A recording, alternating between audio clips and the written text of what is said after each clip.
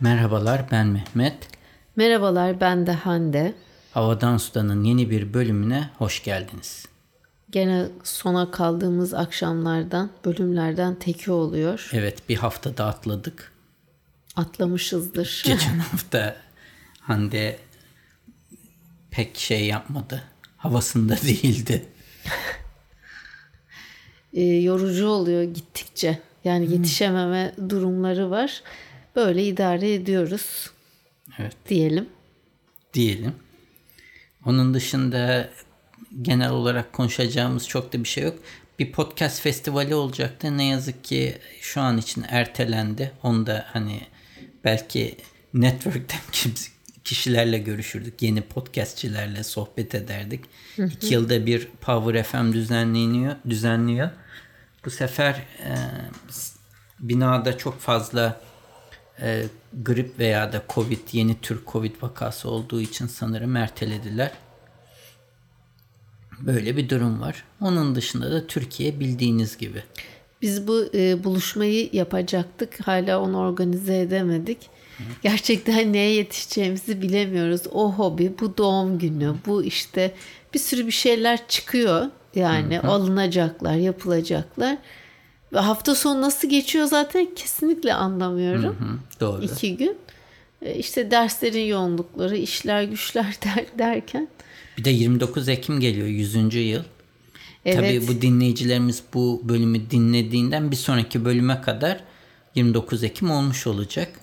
Kutlamalar var. İBB'nin 2 gün sürecekmiş. Evet, çok hükümet dışında herkes kutluyor gibi gözüküyor ama biraz o yönden sönük geçecek gibi gözüküyor o hükümet tarafında. Bizde sönüklük yok. Yani biz de dinleyicilerimizin Cumhuriyet Bayramı'nı kutlarız diyelim. Nice yüzyıllara. Evet, nice yüzyıllara. Evet. İstiyorsan haberlerimize geçelim hemen. Evet, alayım senden haberleri. Evet. Önce sen başla Mehmet. Değişik, bazısı kısa bazısı uzun haberlerim var. Bir tanesi, Microsoft bir cam içine 7 terabayt veri depolamayı becermiş. Projenin ismi Silica diye bir proje. Şöyle bir avuç içi büyüklüğünde bir cam parçasına, bunun içine 7 terabaytlık bilgi sıkıştırmayı becermiş Microsoft.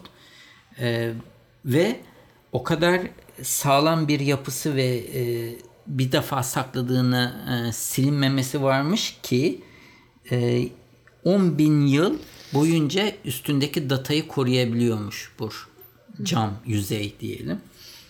Çok enteresan geldi bana.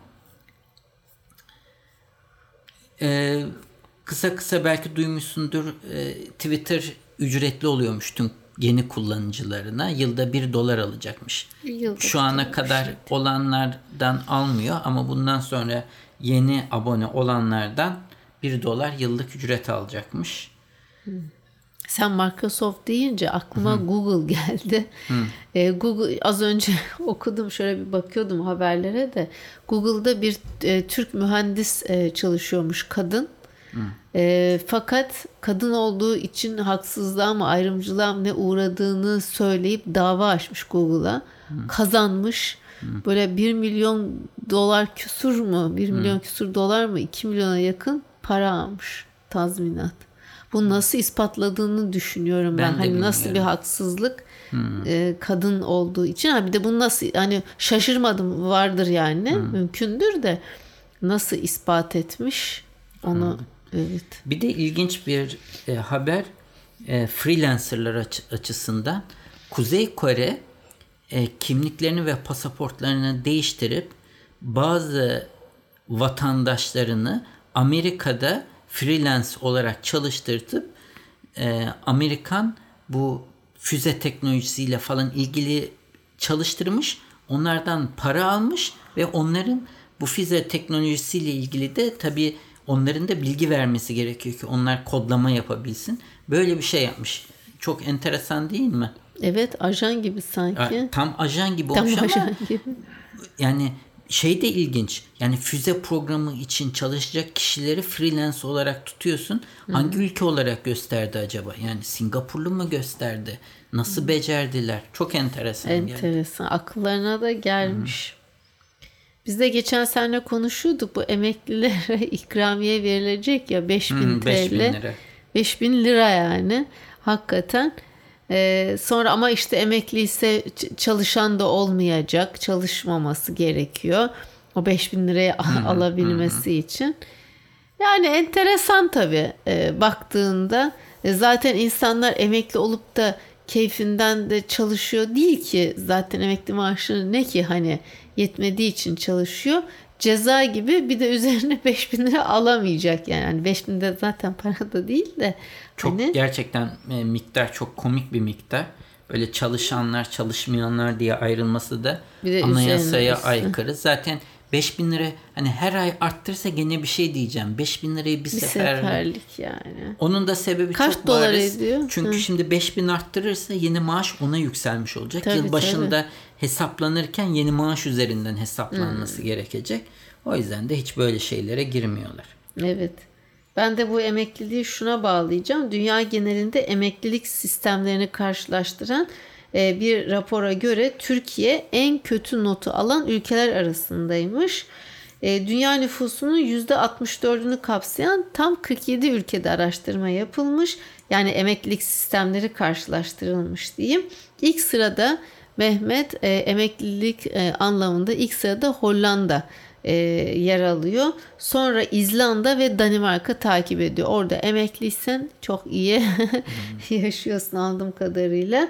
Ama sıralamanın en altında Hindistan var, Filipinler var, Arjantin var. Bu üç ülkenin hemen üstünde de Türkiye ve Tayland varmış. Türkiye Emekliler Derneği araştırmasına göre Türkiye'de yaklaşık 15 milyon emekli var. Nüfusun %27'si emeklilerden oluşan Zonguldak. Yani nüfusunu en fazla emekli Zonguldak'taymış. O niye biliyor musun? Madenlerle madenciler ilgili, çok hızlı emekli oluyor biliyor. 50 yaşında olabiliyor sanırım. Onlara ayrı bir şey. Evet. Sektörel olarak en fazla emekli yoğunluğuna sahip il. Evet. Zonguldak'mış. Bilmiyordum Zonguldak'ın bu şekilde ön planda olduğunu. İlk sırada. Evet. Yani bu zaten yeni işe girenlerin emekli olması gerçekten çok zor. Emekli de olsa şimdi 65 kaç yaşında emekli olunabiliyor? 65 yaş mı? Galiba onu 67'ye falan da çıkartmak istiyorlar. Çok zor yani. Eğer yeni iş hayatına başlayan kişiler varsa en büyük tavsiyem kendi işte emeklilik fonlarını yani BES olur, kendi yönettikleri fon olur. Mümkün olduğunca biriktirmeleri ne kadar erken başlarlarsa o kadar iyi. Çünkü bu emeklilik maaşıyla Türkiye'de geçinmek imkansız. Emekli olmak da çok zor. O yüzden özel emeklilik tarzı bir şey çok daha mantıklı gözüküyor. Benim bir sonraki haberim Zoom etkisi diye bir etki. Zoom malum video konferans yazılımı. Sırf Zoom için değil, farklı Google Meet var, Skype'ın var ama en çok kullanılan Zoom. Zoom etkisi şuymuş. Özellikle yurt dışında, Türkiye'de ne kadar kişi kullanıyor bilmediğimizden dolayı böyle bir etki var mı bilmiyoruz. Ama Zoom'da toplantı sık yapanların kendi görünüşlerine çok daha önem verdiği ve hani sürekli nasıl göründükleriyle normal öncesine göre daha çok ilgilenmeye başladıkları. Çünkü niye? Sen video call yaptığın zaman kendini de hep sürekli görüyorsun. Sana karşına gösteriyor ve kendini göre bazı şeyleri beğenmemeye başlıyorsun. Düzeltmeye çalışıyorsun. Estetiğe bile yönlenenler olabiliyormuş. Sürekli bu tür toplantılara katılıp ekranda kendi yüzünü görenlerin. Yani kendini daha güzel göstermeye çalışıyorlarmış. Böyle filtreler falan yok mu? Filtreler Zoom'da yok bildiğim kadarıyla. Bir de filtre olduğu zaman filtre olduğu çok belli oluyor. O tür şeylerin sahte olduğu anlaşılıyor. Bunun dışında bir de kısa haberim Nokia'dan. Vakti zamanın çok en parlak firmasıydı. Herkesin bir Nokia telefonu olurdu. Nokia tabii telefon işinden çıktı artık. Yerini Samsung'lar, Apple iPhone'lar aldı. Ama hala telekom işinde baz istasyonları falan üretiyor. Fakat bu seneki satışların düşük olması, Amerika'da da bu 5G'nin çok satışının yüksek olmaması sebebiyle çalışanlarının %16'sını çıkartmaya karar vermiş. Bu da 14.000 kişi demekmiş. Çok yüksek bir rakam. 14.000 kişi. Yani bu dünyanın şu anda gene ekonomik trendi çok da parlak gitmiyor. Hem bu savaşlar hem de bu ekonomik gelişmeler zorlayacak gibi gözüküyor. Teknolojideki gelişmeler de işte ekonomiyi zorluyor. Ne yönden? Robotlar, yapay zeka. Anladım. Çünkü bir sanıyorum yani Amazon mu, yalan da olmasın, hani bir depoda artık hani robotlar çalışacak diyorlar ve bilmem kaç milyon kişi dünya genelinde işsiz kalacak diye. Hindistan'da bir çağrı, bir Amazon tarzı bir satış yapan e-ticaret sitesi. Bu hani sen chat ediyorsun ya bazen, ürünüm gelmedi, kargocu teslim etmiş diye gözüküyor, hala yok diye şikayet ediyoruz mesela, yazıyoruz ediyoruz. O işi yapan 14 mi 16 kişi mi ne varmış? Onun yerine AI based bir şeye geçmişler ve o kişileri çıkarmışlar ve diyor ki çok düzgün işini yapıyor ve 7/24 robot o 14-16 kişinin yaptığı işi, yani müşterilerin problemini alıp herhalde onu başka bir ilgili kişiye iletip çözülmesini sağlama konusunda. Evet. Evet. Gelecek pek parlak gözükmüyor. Bilmiyorum. Kim söylemişti? Birisi söylemişti galiba.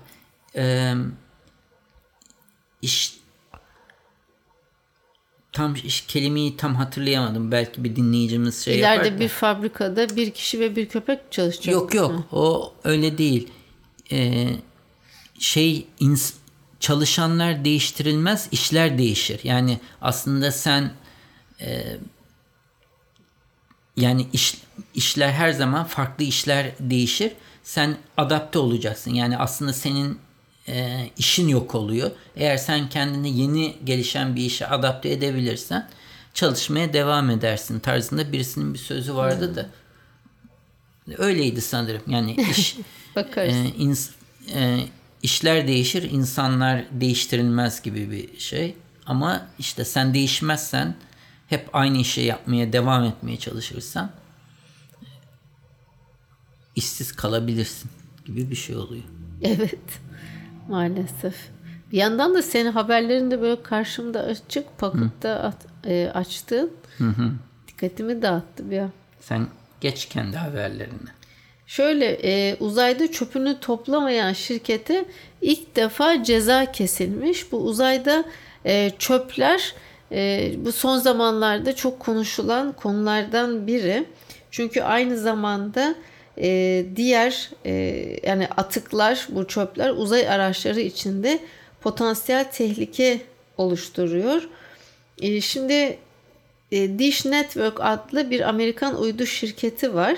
Emekliye ayrılan uydularını dünyanın yörüngesinde bırakan bu telekomünikasyon şirketine, Dish Network'e ilk defa ceza kesilmiş. Yani bu atıkları uzayda bıraktığı için. Ceza da $150.000 para cezası olmuş.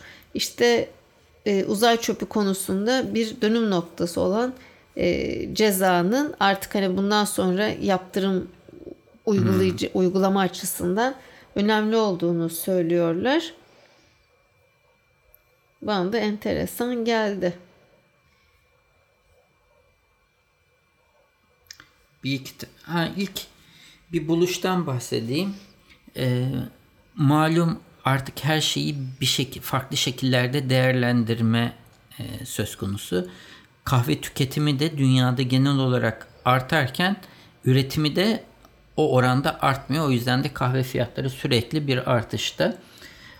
Kahveyi içtikten sonra kalan o posasını da genellikle çöplere dökülüyor. Bazıları gübre olarak değerlendirmeyi deniyor. Gübre olarak oldukça etkiliymiş. Fakat bir firma enteresan bir şekilde bir konuda üniversiteydi galiba. Bir denemede bulunmuş.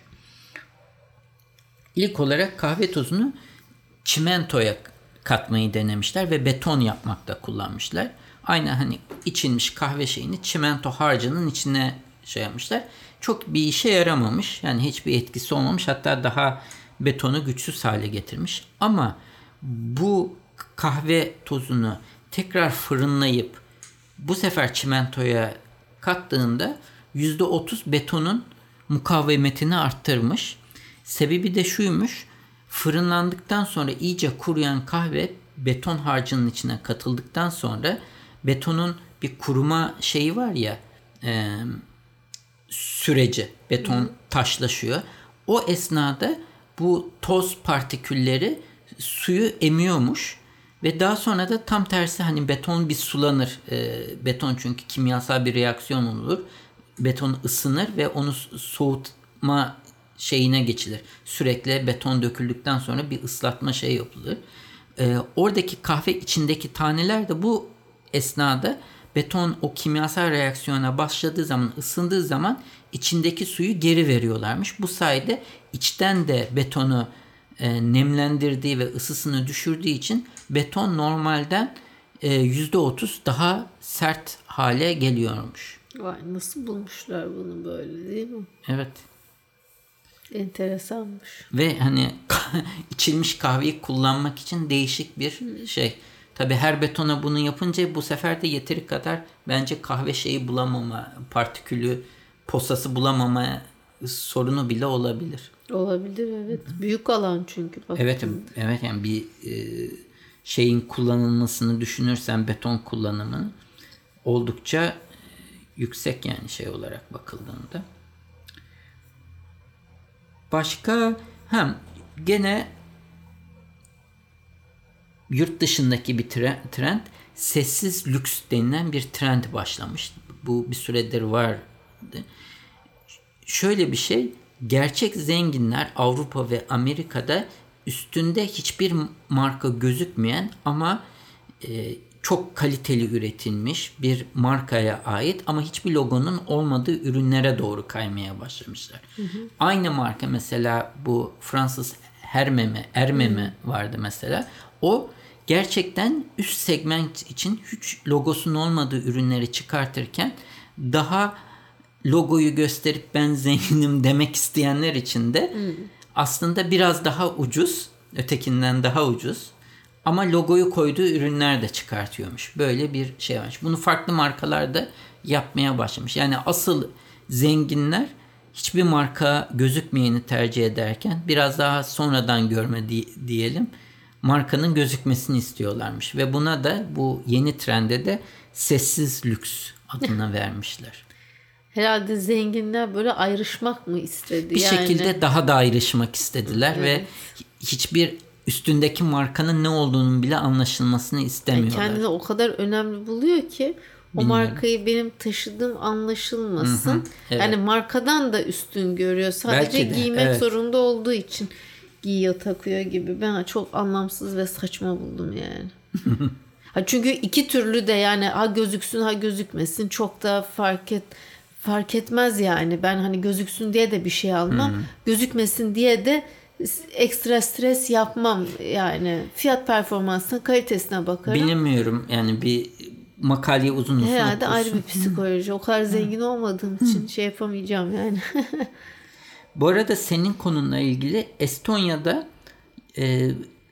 yaklaşık bir 10 senedir şehir içindeki şeyler ücretsizmiş.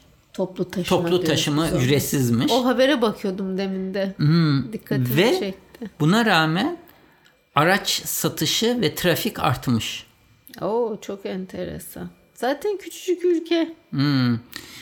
Farklı sebepleri olduğunu düşünüyorlar. Birincisi, bir tanesi her zaman bedava olarak hazır olduğunda insanların çok da ilgisini çekmiyor ve zenginlik arttıkça araba daha kritik ve hani gene bu lüks şeyine geliyoruz ya, bir gösterge haline geliyor ve insanlar gelir arttıkça mesela toplu taşımaya para vermiyor. Ama gelirine biriktirdiği parayı da yeni bir araba almakta kullanıyor.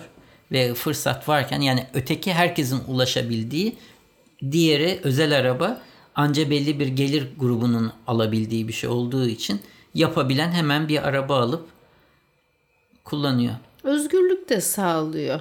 Yani bugün bir hocayla konuşmamız oldu da işte ringler falan çok kalabalıktı. Ben metro ile gidip geliyorum artık. Çünkü bir üst sokakta metro, işte ringe biniyorum. İndiğim yer durakta da okula 3-5 dakikada da okula aktarma oluyor. Her neyse, çok hoca yok. Yani 3-5 tane, o da böyle aralıklı. İşte o hoca gidiyor, profesör. O da böyle eski hazinede falan çalışmış, çok donanımlı bir hocamız. İşte ben, birkaç tane daha hoca var. Öyle gidiyoruz. Sonra dedik ki ya bizden başka da kullanan yok bu metro ringi. En fakir biz, hocalar arasında en fakir biz miyiz diye. Aslında bu biraz da kültür oluyor. Yani hani arabayı alıyor, o onun kolayına geliyor yani. Evet. Arabayla okulun otoparkına çekiyor. Okulun orası da bayağı alengirli. Gez dolaş gez dolaş. Gene yürüyorsun oradan da. Yani ekstra böyle bir hemen de pıt önünde iniyorsun diye de bir şey yok. Evet. Hani. Ama herhalde önünden metroda geçse, yani bilmeyen bilmiyor işte. Arabayı çıkarmayı tercih ediyor. Aynen. Evet, onun benzini, stresi, masrafı, birçok şey var. Umrunda da değil yani. Alıyorsun, kitabını okuyorsun. Zaten 4 durak, yani gerçekten yakın ve çok pratik. Biraz da bu kültürel de bir şey. Bak, Lüksemburg'da da ilk benim haberimde ücretsiz olduğu toplu taşımanın. Çevre açısından iyi, ekonomik açı, bütçe dostu. Hani her anlamda baktığında katkısı var ama o özgürlük oluyor herhalde. Bak. Olabilir. Bir de son bir AI haberi vereyim ben. Dropbox AI üzerinde çalışıyormuş. Şimdi diyorsun ki Dropbox'ın yapay zeka ile ne işi olabilir? Şöyle, eğer çok fazla datan varsa, sen şu anda Dropbox kullanıyorum. Kullanıyor musun? Upgrade de ettim ama bir ara para istiyordu, sonra istemedi. Ya senden otomatik çekti, bir şeyler de olabilir. Benden bir şey çekmedi. Çekmiyor. Ben Dropbox kullanmıyorum. G-Drive kullanıyorum. Çünkü çok pahalı Dropbox'ın. Sen yetiyor herhalde alanın. Yetiyor. Benim şu anda Dropbox bu ne yapmayı hedefliyormuş? Sen bir dosyanı bulamazsan, mesela diyeceksin ki işte bilmem ne ekonomisi hakkında bir yazı vardı. Tarif edeceksin. O da o dosyayı senin için bulacak. Ya da fotoğraf kaydetmişsin. İşte oğlumla sarıldığım bir restoran önünde çekilmiş bir fotoğrafımız vardı. Bulamıyorum. Yapay zeka onu arayıp bulacak. Ne diyorsun yani böyle? Yani hayatı tabii çok kolaylaştırıyor. Ben düşündüm hani en son ne kadar bir şey aradım diye. Hani nazar değmesin, her aradığımızı buluyorum. Evet. Bulamadığında olduğunu ben hatırlıyorum ama. Da o vardır yani ama demek ki çok bir olay olmamış. Tamam.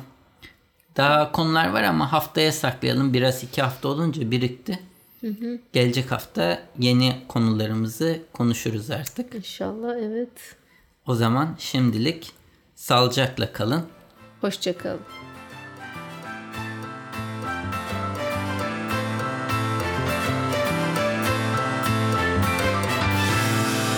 Müzik Arda Görgün.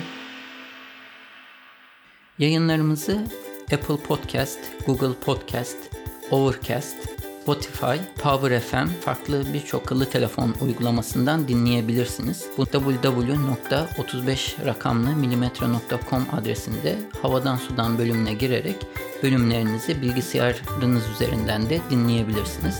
Yine aynı sayfa üzerinden her bölümde konuştuğumuz konulara ait bağlantılar ve videolar mevcut. Sayfanın sonunda da o bölümle ilgili arzu ederseniz yorumlarınızı bırakabilirsiniz.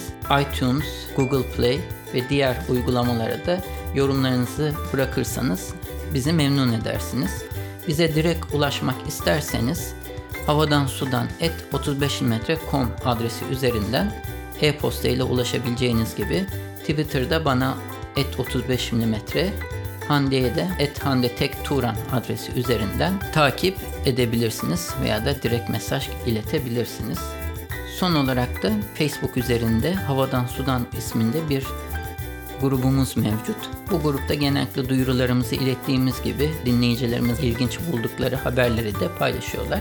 Arzu ederseniz bu gruba üye olarak siz de diğer dinleyicilerimizle etkileşimde bulunma imkanını bulabilirsiniz.